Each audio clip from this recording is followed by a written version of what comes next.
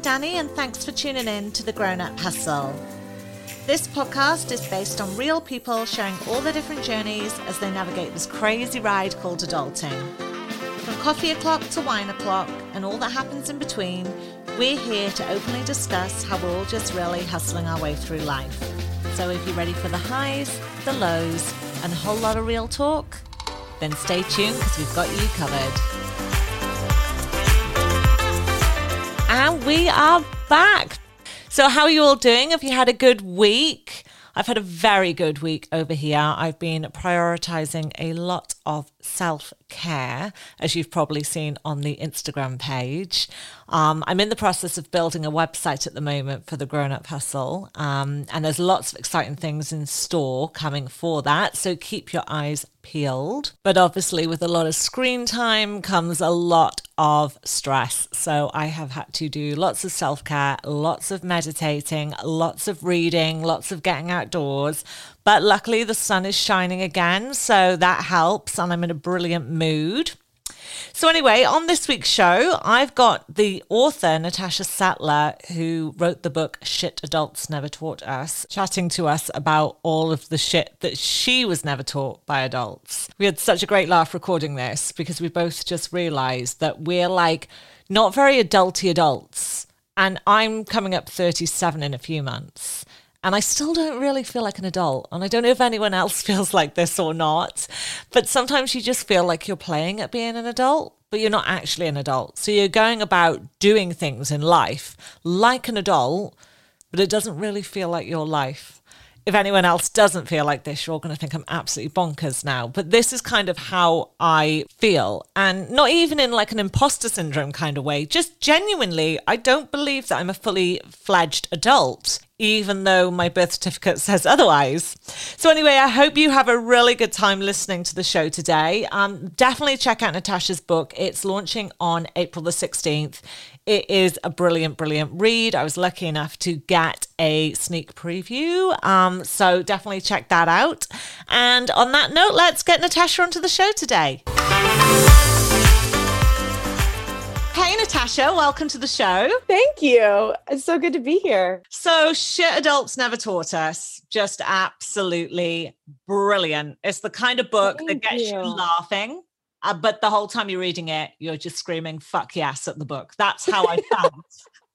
So one of the few perks of being in podcasting is getting to hit up authors for some sneak previews of their books. And this one did not disappoint for me. It's kind of the life book that everyone needs to read.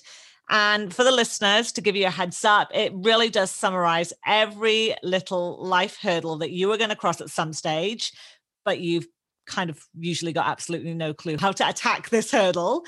So that's where Natasha's book comes in. So do you want to give us a bit of a background about the book, where the idea came from, and kind of at what stage did you put the ideas to fruition? Sure. So this book, I was never intending to be an author. This was never a plan, but quarantine happened. What is your background? My background is okay, let's go all the way back. So I was born outside of Washington, D.C. in Maryland, and I grew up being a very creative kid. I did lots of plays and music and singing and dancing, and I did all of these creative things, but I loved writing on my own. I never took like writing classes. I never did a bunch of like writing workshops, but I liked writing in general. Then when I graduated high school, I was 17 years old. I went to film school for college, and I was like, I'm going to go make movies. I'm going to go be a big movie director, producer, screenwriter, perhaps. And I went to college. I have never been somebody who likes class. I absolutely hate going to school.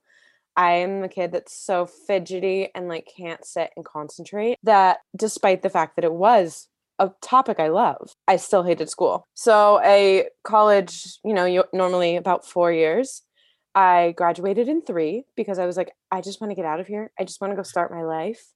So I packed up and after 10 days after graduation, I packed up and I moved across the country to Los Angeles. And I set out to start acting. And at the same time, I was doing visual effects work. And at the same time, I was helping do stand-in work, and I just was trying to figure out my place in the world. And my place in the world ended up being in production. So currently I produce broadcast commercials, Okay. which in the US are very different than your broadcast commercials. Your commercials are funny. Your commercials are like really great, tiny short films. And our commercials are like, buy this soap, buy this drug, buy this. I'm going to say that. Like when I get to work on like a really funny campaign, I'm like, oh yes, this is awesome.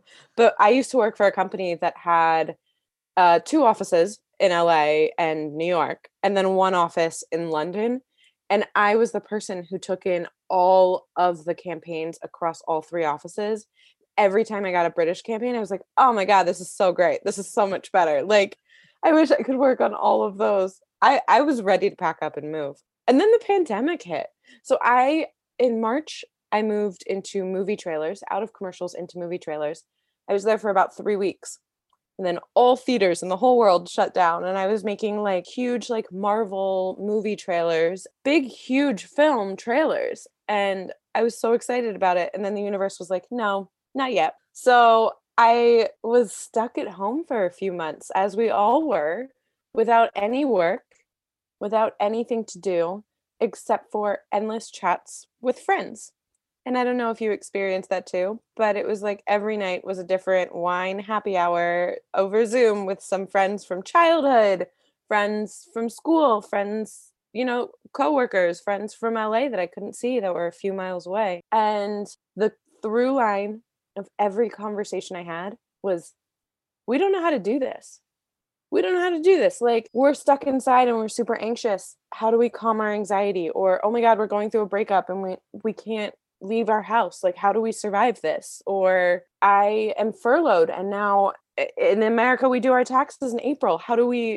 We're stuck inside. How do we do our own taxes if we can't go find somebody, or I can't consult anybody? Or how do I save money? How do I know when it's time to leave a job, or know how to get the courage to change my life? Or there is so much that we don't know. So I wrote 96 chapters of them. I actually wrote over 100 chapters, and then I ended up cutting a few because I was like, that's not super important. But how did the idea come about then for you to write a book? Since you said, your background is production and movies, you never intended on being an author. No, I didn't. And the reason that I wrote it is I've never been somebody that likes reading that much. But the conversations that I was having with people were like, I have gone through 5 pages of Google. I have clicked on 20 links. I still don't have an answer. Everybody's articles now, the purpose of the internet, the purpose of Google at the original fruition was quick, fast answers. That's gone away. Now everybody's got an answer. Everybody's got an opinion. You don't know what to sift through, what to look for, what link is real, what link isn't, what's the truth, what's just some dude in his basement not knowing what's right. And so the reason I wrote a book is I wanted it to be the go-to spot where you don't have to dig through 5 or 6 pages of Google and endless links, but you also don't have to read a giant book on one topic. I was like, there's no reason your bookshelf should have 96 books for 96 topics. It should have one book. Each of those chapters is between 3 to 5 pages. There is no reason that we should have there's never going to be a time where you need everything. All of these needs are going to come up throughout your life, but they're not going to all happen right now. So put it down, put it on a bookshelf, come back to it when you need it, pick it up, read a couple chapters, read 1 chapter, get your answer, and go about your life. That's the whole purpose of it. I thought about making it a blog, thought about putting out in the world for free, thought about just any other way to do it. But I was like, it'll get lost in the ether that way. There are a million blogs. There are a million things like this. I wanted it to be something somebody gifted to a recent graduate, or something somebody has on their bookshelf. So basically, your book is split into 4 sections for the listeners. And I'm going to call it like Natasha's go-to for life book. We just had a little bit of a dispute prior to clicking record on whether we were putting it under self-development or what. So what did you decide we were categorizing the book as? Yeah, I hate the term self-help. It's like, so you know how to help yourself. Everybody knows how to go get help. This is a self-guide book. It's just a little bit of guidance. Just a little bit of guidance. Like a little bit of, I need my best friend to tell me what to do. Let me go grab this book. That's all it is. And I wrote it from my own life experiences. So it's also a little bit of a memoir. It's like learn through my mistakes, learn through my failures, learn through what I've done wrong. So if you're looking for the structured, man sitting in a suit telling you what to do, that's totally not this. No. This is lots of profanity, lots of humor to talk about stuff nobody ever wants to talk about. There's a reason we don't know these things. We don't know these things because they're boring, they weren't covered in school, and they're the things everybody avoids. But they're the things everybody needs to know. That's literally exactly the chapters. You're like, you know what? Yeah, I really want to know about this. I haven't got a fucking clue how to do it, what it means, so on and so forth. There's a million other people in the world battling that hurdle, but for some reason, none of us are talking about it. So really, your book is all the stuff getting people talking about these things. Yes, it's all the stuff nobody talks about. It's all the stuff, like there's chapters in there where it's having not just falling in love, but having the courage to fall in love. Mm-hmm. It's not just making a change, it's trusting that you are capable of making a change and having the evidence to say your life has never stayed the same. Yeah. Your life is not the same today that it was 5-10 years ago. So you have made change. You can do it again. Don't be afraid to start over. Everybody's like, I'm 40 years old right now, and I don't know if I can do another career change. Well, in 3-4 years, you're going to be 43, 44. Do you want to be 43, 44 in a career that you love? Or do you want to be 43, 44 being like, now I'm 44 and I don't know if I can make another career change? It's like, just do it. But your book kind of makes people, it almost makes people think a little bit more about what is stopping them and what is holding them back, because you're like, yeah, like fuck it, this is normal. Like it's normal for you to think, oh, I don't know how to do this, or I don't know how I should be dealing with that. And you're like, well, actually this is kind of how I've attacked this thing. So the book is in right, and everybody's dealt with it. Exactly. So the book is in 4 categories for the listeners: career and money shit, relationship shit, mind shit, and life shit. So these are the 4 sections, and then each section has got its own individual chapters on all of the different things that fall under that umbrella. Yes. That's a good description. That's an excellent description. I don't think I could do that better. Yeah, that was perfect. And each section has about 20 to 25 chapters, and they are wide ranging. So it's not what everybody needs all the time. If you're talking about like the mind stuff, there's sections in there on sadness and depression. There's sections in there on anxiety. There's sections in there on catastrophic thinking, overthinking, various mental health things that will not apply to every single person, but one of them will apply to everyone. So do you want to share a little bit more about your personal life experiences then that helped sort of bring this book together? Oh yeah, let's talk about all of it. All right, where to start? So we talked a little bit before we hit record. I was diagnosed with an autoimmune disease when I was in my mid-20s. I have struggled through health issues, which anybody who has struggled through health issues means you're also struggling through mental health issues. You're struggling through frustration, anger, possibly a little bit of depression, a little bit of anxiety, and figuring out how to navigate that when all of the doctors are saying, here, take a drug. I have been in long relationships. I was with somebody for 9 years that I met when I was 19. And then I've been in very short relationships, some of those healthier than the others. I have a wide range of friends. I have amazing parents and a brother who have taught me things that I wouldn't have figured out by myself. So all of the things in my life, and like we said, like traveling teaches you things that other things never would. And so all the things in my life have culminated into a base of experience. And when I intro the book, what I say is everybody has a different base of knowledge. Everybody has different experiences. Everybody has different knowledge. That's just a fact. So there's no right or wrong way to do a life. there's no right or wrong way to solve a problem in a lot of cases. Mm. But having the tools to make a decision that's right for you is the most important thing. What's right for me is not going to be right for you all of the time, and vice versa. And that's true for every person. So, all this book is saying is this is how I did it. This is the tools that I used to get there. If you use the same tools, you might have a different conclusion. You could do it a totally different way.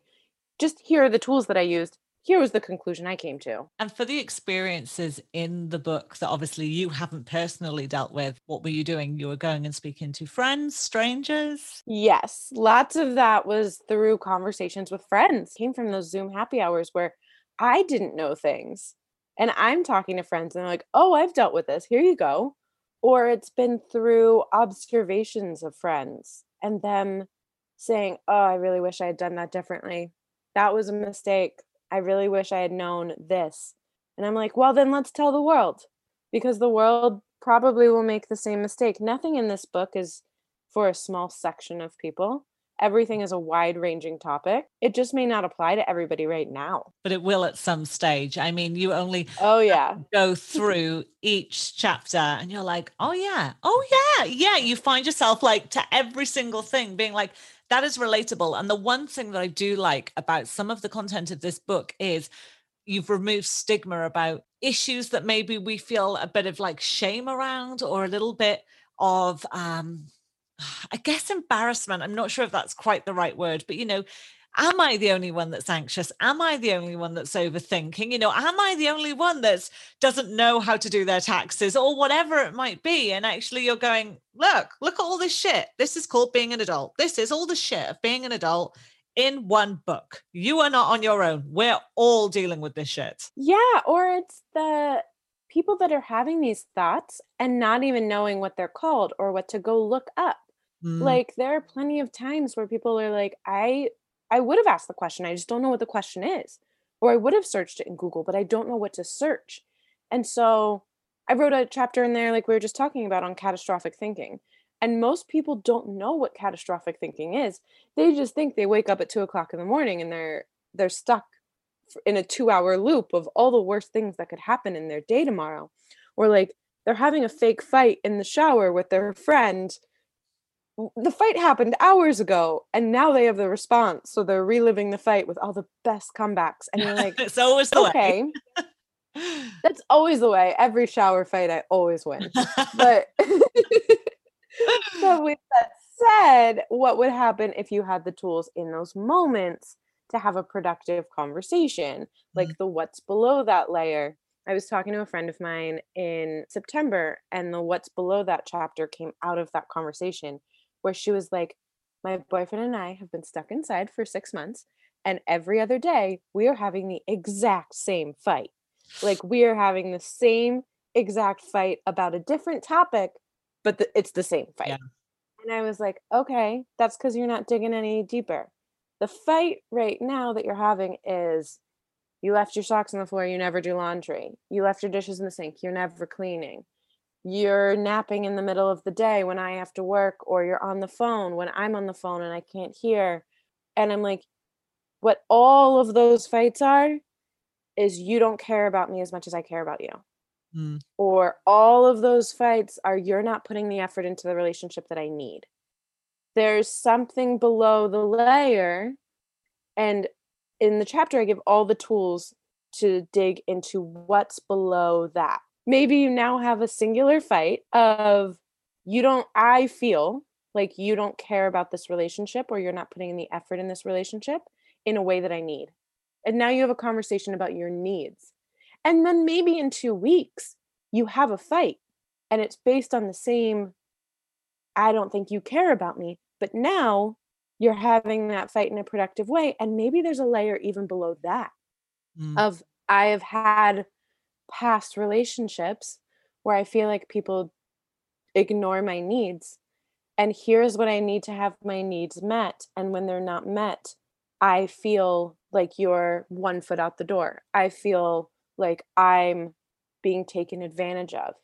And so maybe each fight you're digging a little layer deeper, but at least you're not having the same fight every day without getting any deeper. Yeah. And not being like those menial fights that actually are just glossing over what you're actually not addressing. Yeah. So there's the approach that I do is the who, what, where, when, why. Who am I mad at in this fight? Is it him? Is it me? Is it actually I'm mad at my coworker from the fight that I had earlier and now I'm taking it out on him? And it's like, when are these fights happening? Are they happening every night before bed when I'm exhausted? Are they happening every Friday when I'm exhausted? Are they happening So the when I'm theme is hungry? exhaustion. It's exhaustion, it's hunger. Are they genuinely happening in the Yeah. moment? And it might just be like, no, I'm genuinely mad at him. I'm genuinely mad when the fight is happening. I'm genuinely mad when and where it takes place. My why is always on point with the fight. Okay, then what do you want to do about it? What is the next step? What is the approach that you want to take? Because having the fight about the dishes and the laundry and everything isn't productive because you're not saying what you actually need in those moments. And I give examples of fights that I've had in the past where I will pause the fight and say, you know what? We're talking in circles. And the reason we're talking in circles is I don't actually know what this hurt in me. I know I'm upset, but until I figure out what part of me this hurt, I won't be able to tell you why I'm hurt. Mm. So I might be upset because you did something that hurt me, but if I don't know why it hurt me, we're not going to get anywhere. So let's take a beat. I'm going to go. This is where I differ from most people. I'm going to go to sleep. I'm going to think on it in my own space. Let's pause on it and let's come back to this when I know why I'm hurt. Because so many emotions surge when you're in a fight that you may not understand in that moment what's actually hurting you. You just know that you're hurt. And so you're just yelling and you can't unyell fuck you across a room.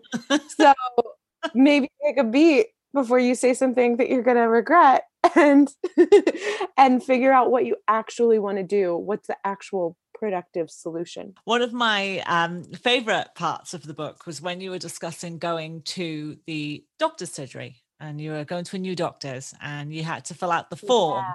And this for me was like, okay, yeah, I know this feeling. We all know this feeling. So you got to fill out the form, whatever the form might be, and they want your emergency contact details, your case of emergency person. And you said, I'd recently broken up from my ex-partner, long-term relationship. All of a sudden I'm there thinking, fuck, who do I put down? Am I too old to put my parents?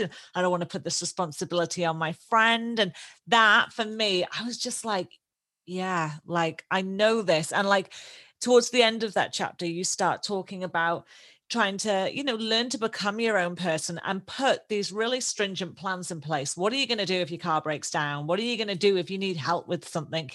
And you said that once you learn to be your own person, actually life is a lot more smooth running because you're not anxious about those things. You've got the plans in place. And I love that. Absolutely. Really. I mean, yeah, the be your own person chapter seems to resonate with a lot of people. I was in a relationship. I met somebody at 19 and I left that relationship just a month shy of turning 28. And so a majority of my 20s, when you're becoming your own person and you're going out into the world and you're putting emergency contacts down or you're setting up your whole life, you're setting up everything to be an adult.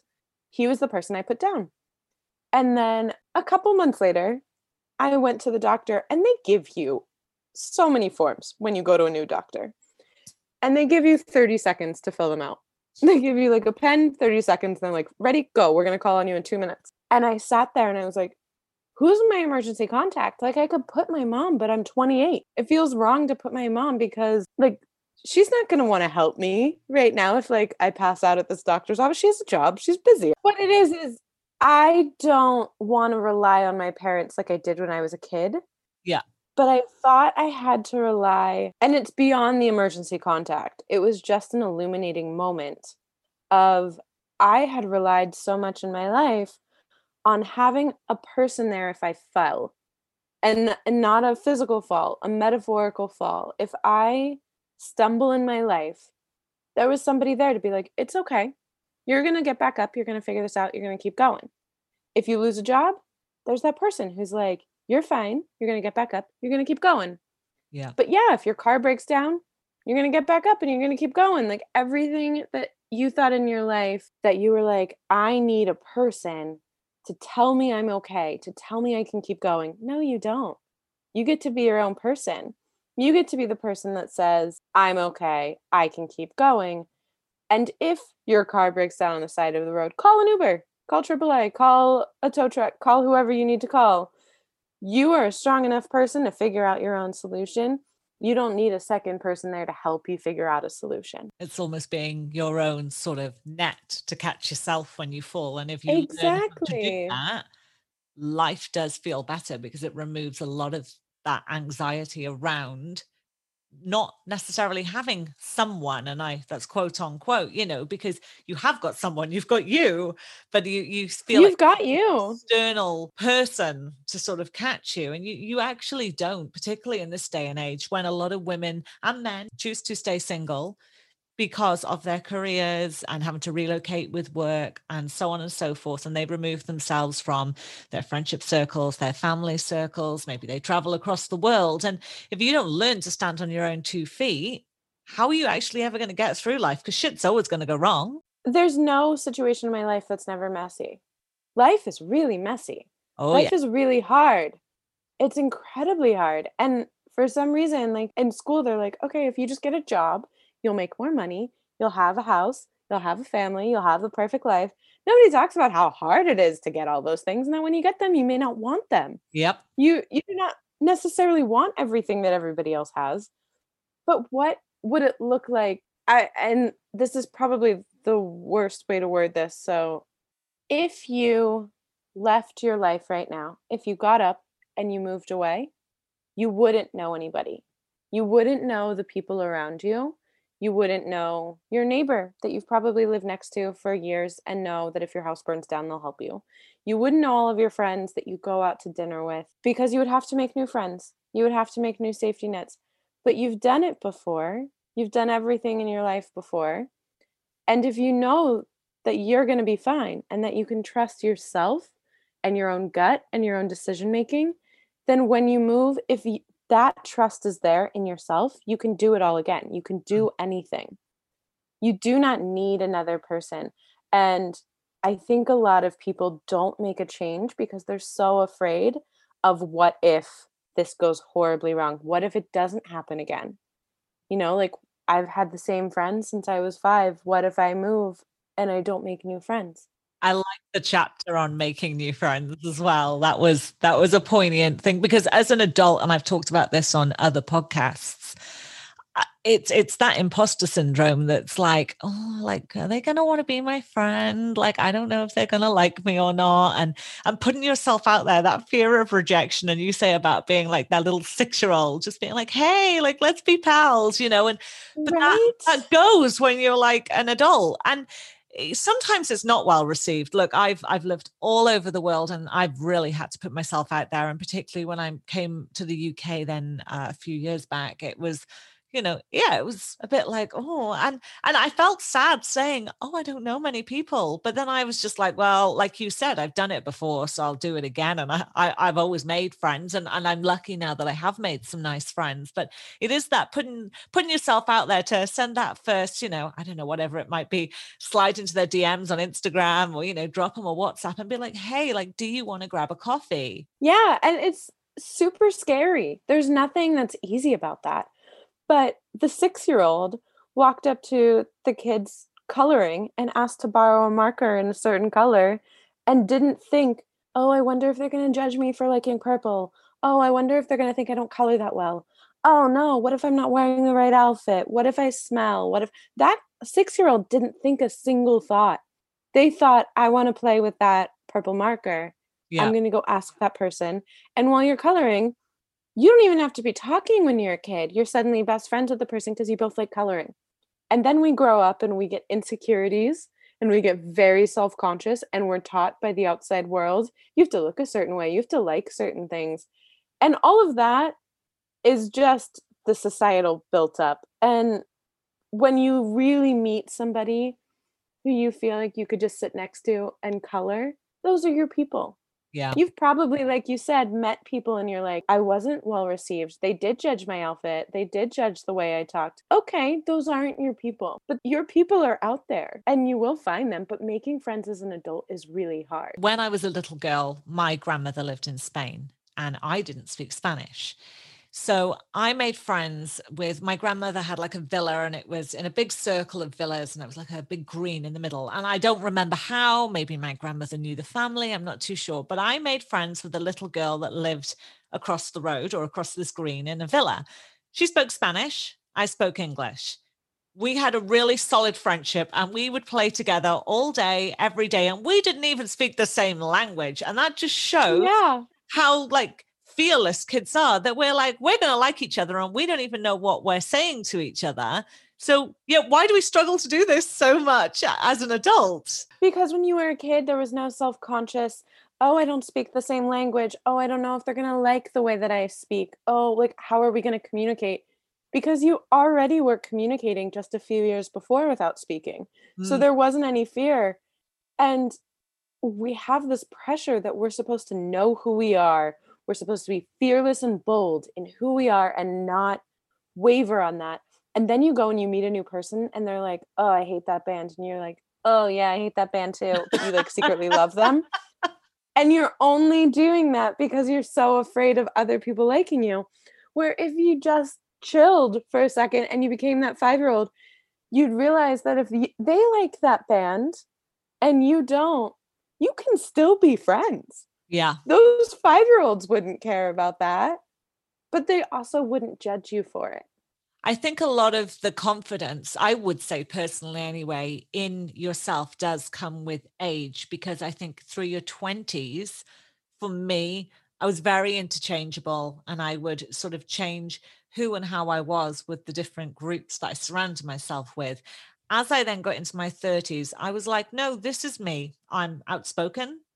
I swear too much. I'm loud, I'm very eccentric, and I love a good old-fashioned debate. And I'm quite happy to sit there and have a controlled argument. I'm going to say. You and I would get along great. Yeah. Oh man, Danny, you and I would get along so well that you just described me in like 5 bullet points. That's exactly me. Maybe that's why I was so like drawn to you, because for me, obviously with the podcast, I was like, right, adulting is shit and it's really hard and I don't know how to fucking do this. And I'm a married woman. I'm coming up 37. I've got a house. I've got some dogs. You know, I've got a career and I'm still like, I don't really know what I'm doing. And then I saw this book, like Shit Adults Never Taught Us. And I was like, yeah, this chick knows the score on adulting. It's really fucking hard. And she's here to say, yeah, this is hard. So here's some like life pointers and I'll try and help you with the shit that I've struggled with. But the main key is the main shit adults never taught us is nobody knows what they're doing. No, nobody knows. We're all pretending like we know. We're all pretending that there's this like magical age, like you get to, I keep raising it. When I was 5, I would be like, oh, when I'm 18, I'm going to know everything. And then you're 18 and you're like, oh, when I'm 30, I'm going to know everything. Now I'm like, I just want to know some stuff before I'm dead. Maybe. I just want to know a little bit more, but everybody's faking it till we make it.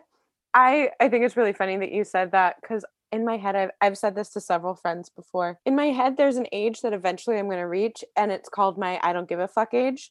I don't know what that age will be, but like every birthday I get to, I'm like, oh yes, I'm 1 year closer to I don't give a fuck age. I don't know when it's going to happen, but it's definitely coming up, because every year I give just a little less of a fuck about what people think of me, what people think of what I'm doing or the way I live my life. Like, I don't believe that things have to happen in a certain way. I don't believe that life has to be linear. And I don't believe that things are supposed to be quote unquote normal for every person.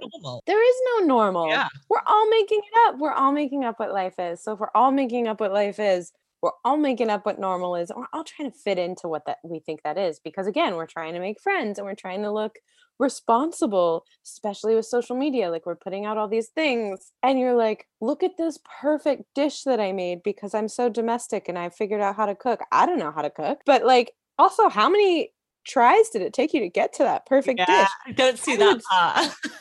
You don't, but oh, I would so much rather see that. I would so much rather see the 5 failures you did before you got to this perfect dish that you wanted to post on Instagram, because that's more interesting. Like, I want to know, how hard did you laugh when like your souffle exploded? I want to know all of that.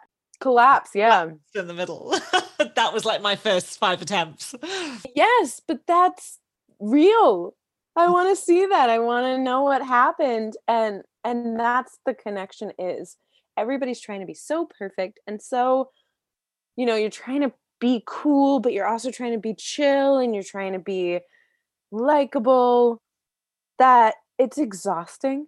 I, And if you were just like, this is my real life and I've made all of these mistakes, that would probably attract more people anyways, because they're like, oh my God, I made the same mistake. I made the same exact mistake when I made that dish. Like, isn't that so funny?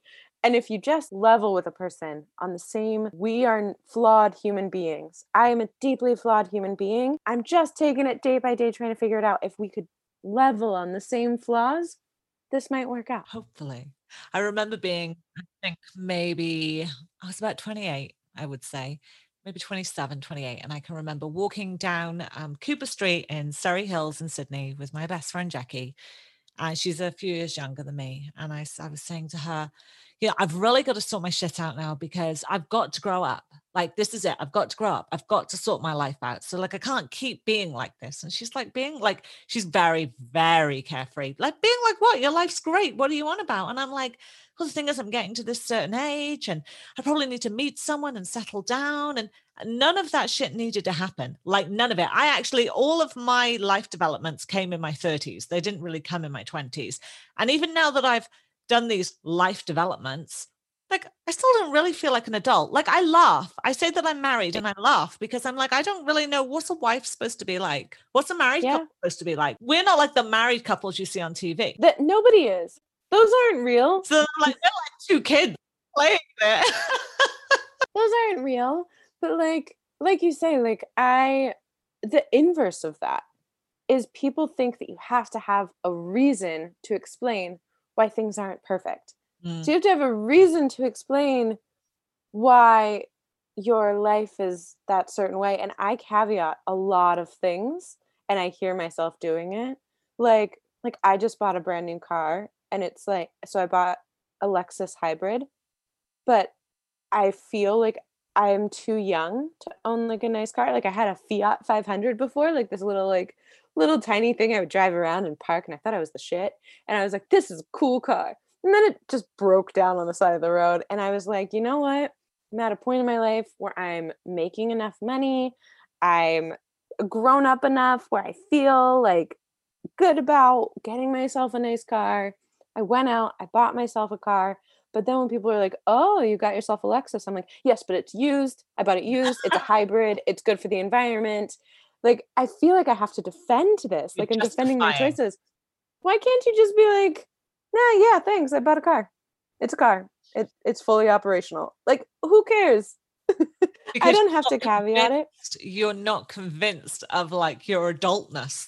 That's not even a word, but that's the word I'm going to use. You're not convinced of your adultness. So when you're sort of achieving these quote unquote adult, like hurdles or whatever, you still don't really believe. And I don't think I'm ever going to believe at any age that I'm actually an adult. I don't think so either. And I think I still feel like I'm playing dress up. I Yes. do, because first of all, I'm very short.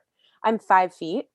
And so, and I'm also very young for what I do. A lot of the people that I work with are 5, 10, 15 years older than me and taller than me.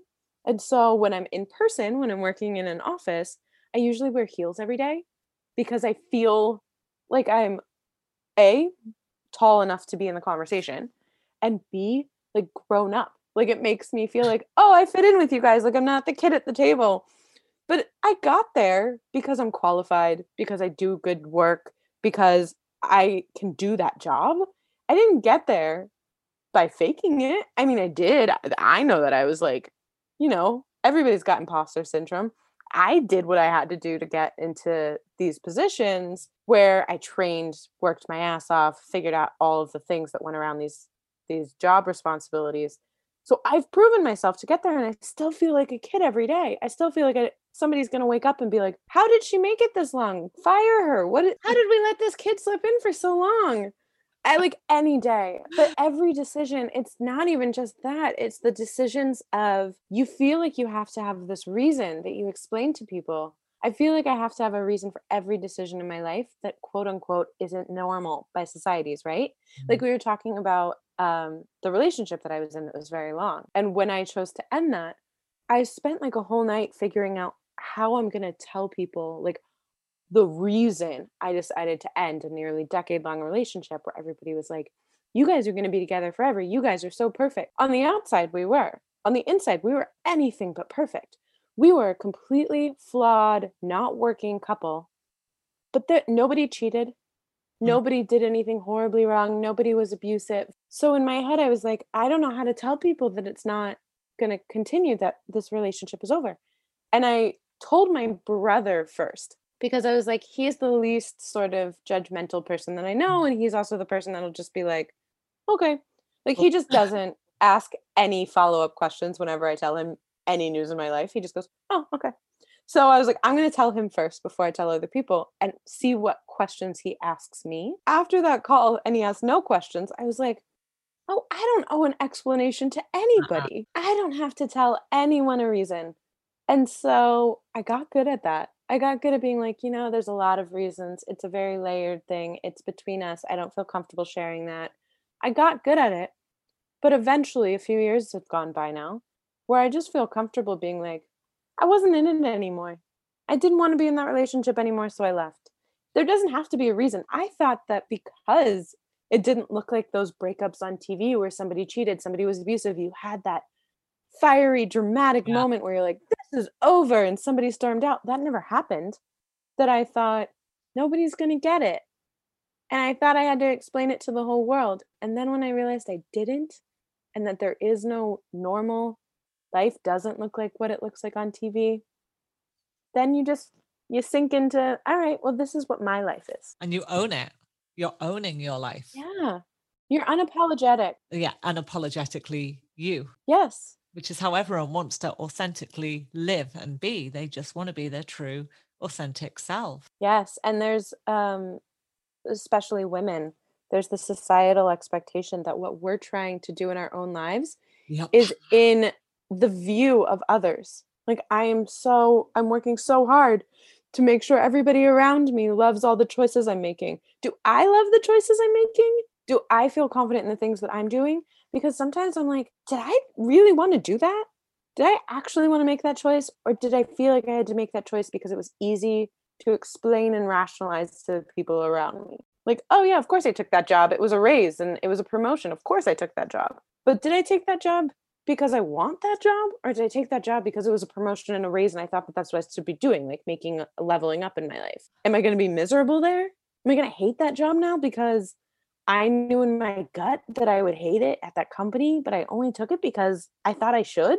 Yeah. Like, and that happens a lot. And then I think it does happen more for women, because there was an article that I read a few years ago that said if you studied women's emails and men's emails, women more often will start something that they confidently know with, I think, I feel, I believe, like, I think you accidentally send the wrong link.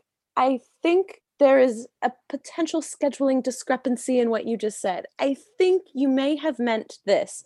We're so careful to like tiptoe around it. I did a little experiment once where I sent a mass email out to a bunch of people that says attached is blah, blah, blah.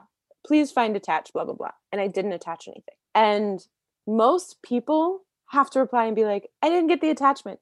Most women would reply and be like, I think the attachment didn't come through on my computer. Would you mind resending? Or I think there may have been an error. I believe that there wasn't anything attached. Men will just be like, nothing's attached. Please send. I think because men are less emotional as well. So women are less confrontational for sure than men. And that's scientific. But we don't want to hurt the feelings. We don't want to hurt that person's feelings. We don't want to be like, you messed up. You forgot to attach something. So let me take your mistake on as my own. And let me say, I think my computer messed up and didn't get your attachment. Can you pretty please? I'm so sorry to inconvenience you. Can you pretty please resend it? As opposed to, do you mind resending the attachment? It didn't come through. There's no fault in that sentence. There's no inconvenience to either person.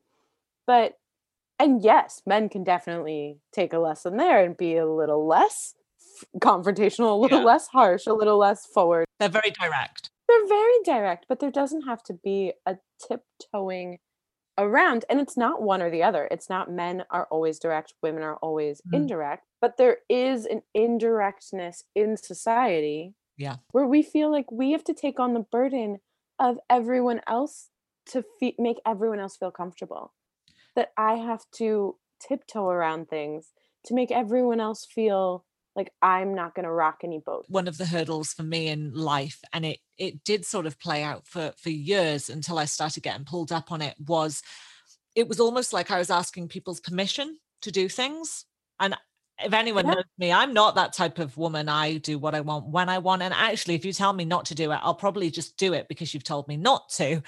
But I found myself when I was trying to explain that I was going to go and do something, I would almost be like asking people's permission.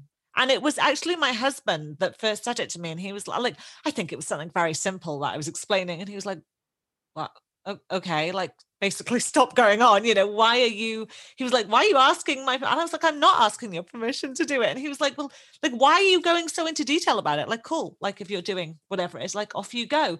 And then I said to my girlfriends, like, is this something I do? Yeah. I asked my parents, is this something I do? Yeah. And I thought, shit, I've got to start becoming more accountable for how I'm putting these things across, because I'm not actually asking anyone's permission. So why am I giving you all the details? The same thing you said back with your relationship. I don't have to. I don't owe you details. I don't owe you. You probably no, and you probably got that the same way I did when you started saying you were traveling alone.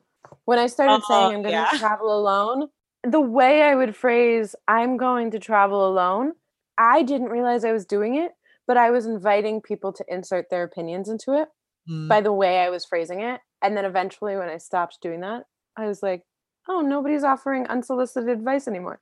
Like, people still have concerns. People will still say like, oh, do you think it's safe? Do you think it's unsafe? But the way I was phrasing it before was like, I'm thinking about traveling for a month alone in Spain. And people would be like, oh, well, do you think that's a good idea? But because I was saying, I'm thinking about, it's like, do you want help with that decision? Let me tell you what I think. And then I would get offended almost that other people thought that they could tell me how to live my life. And I'm like, no, I'm doing this. And then like I'm very stubborn. It's very similar where I'm like, if you say I can't do it, I'm going to go do it just to prove you wrong. So, so when people are like, well, you can't travel alone in Spain. What about the money? What about, is it safe? What about all of these things? And I would be like, well, I'm going to go do it just to show you that I can. Yeah. And I'm still the person that does that. And it's not a flattering trait. I'm trying to get better. I'm notoriously indecisive. Once I make a decision, I second guess it. And I'm the kind of person that will overthink a very small thing. I will overthink it till the end of the day. I will stir on it like nothing else. And then I will get so fed up with myself that I will say, fuck it. And I will just make a decision. And it was a waste of energy and time to overthink all of these things, because at the end of the day, I'm just going to say, fuck it, and flip a coin. So I don't understand why I go through these things. But once I make a decision, I'm still phrasing things to people. Despite the fact that I've already made up my mind, I'm still phrasing it like, I don't know. Maybe I'll do this. Maybe I won't. In my head, I absolutely know. But I'm doing it for them. I'm doing it so that other people are like, oh yeah, that's a really good idea. And then I feel more confident in it. Yeah. Or I'm doing it where people are like, oh, are you sure? That's not a great idea. Where I can be like, yeah, it is. Watch me. One of the other topics you brought up in the book was and this is obviously, I have a lot of women listeners, and we all, for all the single women, wonder about partners and how you pick the right partner. And you were discussing unrealistic expectations of finding perfection, quote unquote, in a relationship. And you were saying that you have to look for real, not perfection. And I've said this time and time again. I mean, is my husband perfect? No. can I put up with the shit that's not perfect about him? I mean, yeah, in general, I can. I'd rather that I didn't have to, but I can. And the same him for me. Yeah. Nobody is perfect. Sometimes you just have to suck it up and you have to be realistic. There's a lot of people out there who are like, I can't find anybody. There's nobody that's right out there. I keep going on these horrible dates. And that's the common denominator in a lot of relationships is people think there's something better out there. So they're so fidgety and frustrated, and they're like, I'm looking for this perfect person in my head. I've got their whole list. They do this and this and this and this and this and this. Okay. Say you find the person who does all 6 things that you love and that you're like, that's my perfect person. That person's still going to leave cabinet doors open. They're still going to scroll through their phone while you're watching a TV show that you wanted them to see. They're still going to drive too fast or too slow, but they might hit all your other checkpoints. But if you're the kind of person that's like, damn, I really thought that's what I wanted, but now they annoy me doing this, you have to decide, is it the perfect person for you or not? Because there is no perfect person. There's no perfect person in the whole world. And the harder part of that is if there's no perfect person in the whole world, that means you're not perfect either. So if you're thinking, I'm in a relationship and I'm a fucking catch and that person is so lucky to have me, they probably are. But you also have to recognize you might be hitting all their bullet points, but you also leave your socks all over the floor. Yeah. Never do dishes. Like, you're also flawed. And that person has made the conscious choice to date you despite those things. So you have to make the conscious choice to date them despite their flaws. And if you're not able to put up with those things, move on. But if you want to be in the relationship, if you want to make it work, you got to let those things go.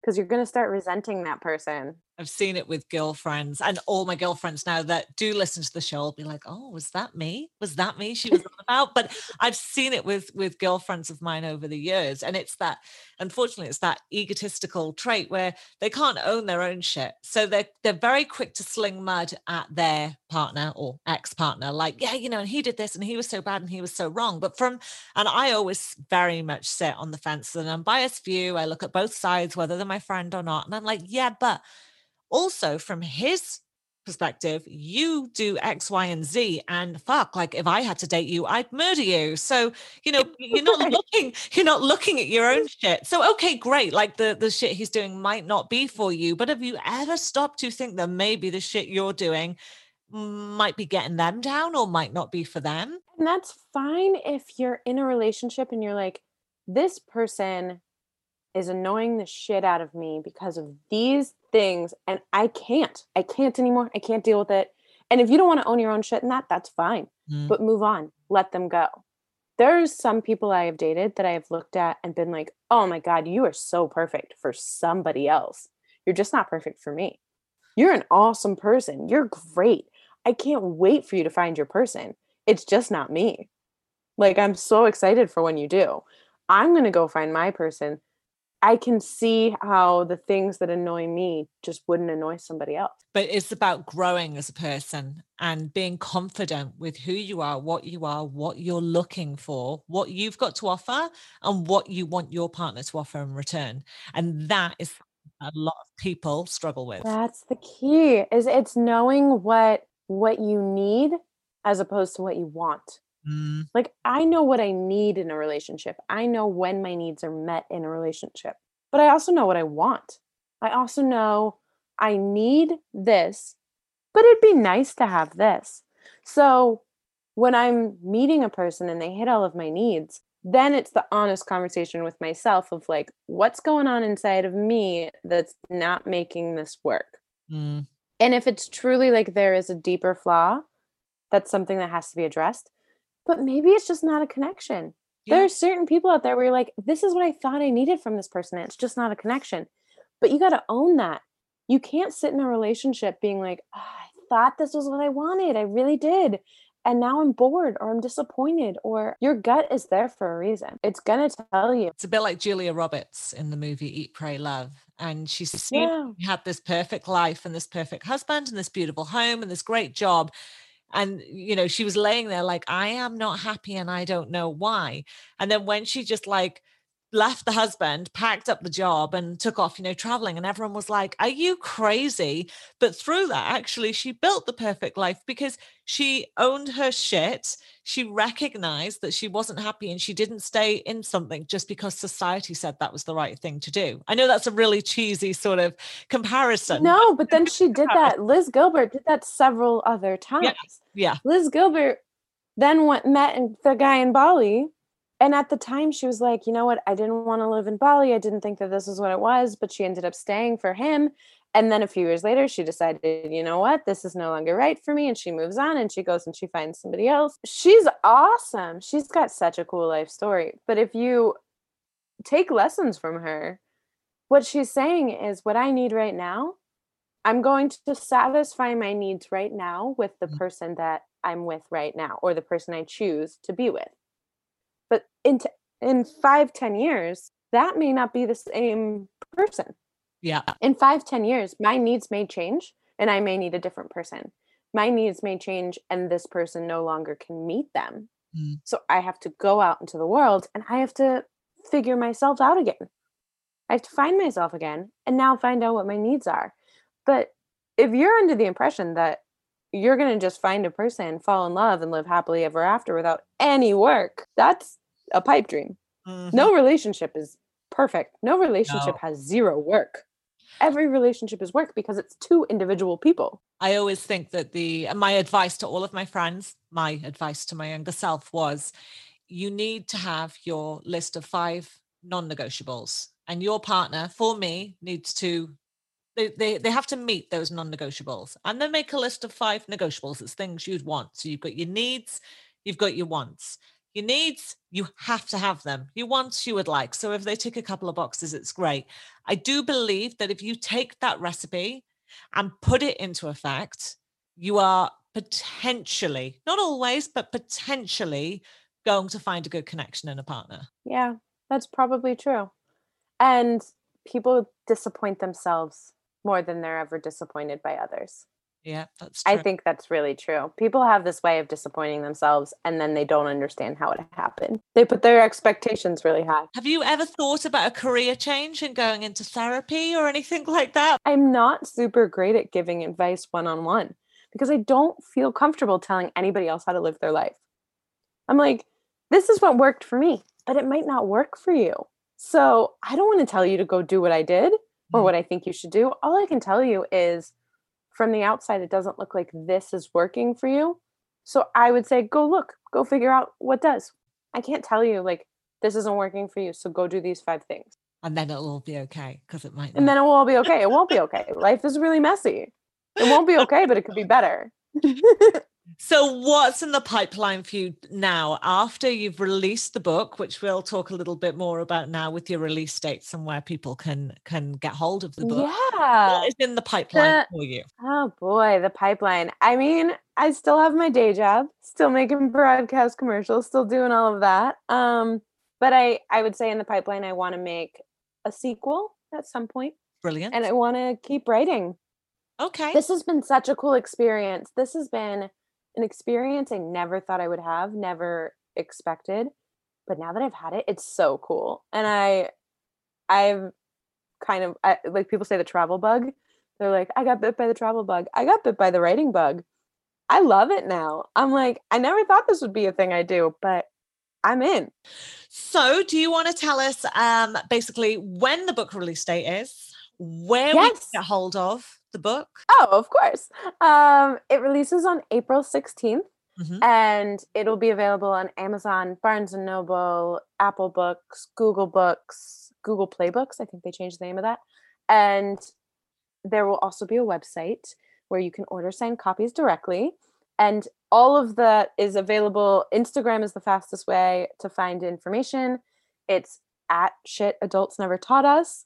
The book is at Shit Adults Never Taught Us. The Amazon, all of that is you should be able to easily find it through all of those channels. Well, thank you so much for joining us today, Natasha, and sharing a lot about yourself and your background and where the idea from the book came from, but also a lot of really good advice that came out today in this podcast for our listeners. Absolutely. Thank you. And like, this was so much fun. I would do this anytime. Woo! We could just like sit and talk. I feel like we should have a glass of wine and we should just sit and talk and see what else comes out. Thanks for tuning in, as always, guys, to another episode of the Grown Up Hustle podcast. If you enjoyed today's episode, then don't forget to click subscribe. And if you haven't already, if you could leave a quick review, I'd be super grateful. Reviews help the show reach more listeners and really get these chats out there. If you're keen to connect with Natasha or get more info on the book Shit Adults Never Taught Us, then hop on over to the Grown Up Hustle podcast on Instagram, where you'll find Natasha and Shit Adults Never Taught Us and all of their social media links tagged on the grid. Whilst you're there, don't forget to give us a follow to keep up to date with show topics and events. All follows are always appreciated. On next week's show, I've got Elliot Foyles coming on and talking to us about life with bipolar. We are doing this show to raise awareness and improve sensitivity towards the illness in honour of World Bipolar Day, which is on the 30th of March this year. Elliot is a really dear friend to me. He has been my friend for years. He's my old housemate. And going back several years ago, I was with him during one of his manic bipolar episodes. We talk really, really candidly, and it's a very relaxed convo, very different style to most of the other interviews that I've done, but it's a great show, and I really hope that you guys enjoy it. So I hope to see you all next week. On that note, have an absolutely fabulous week, and I will catch you all soon.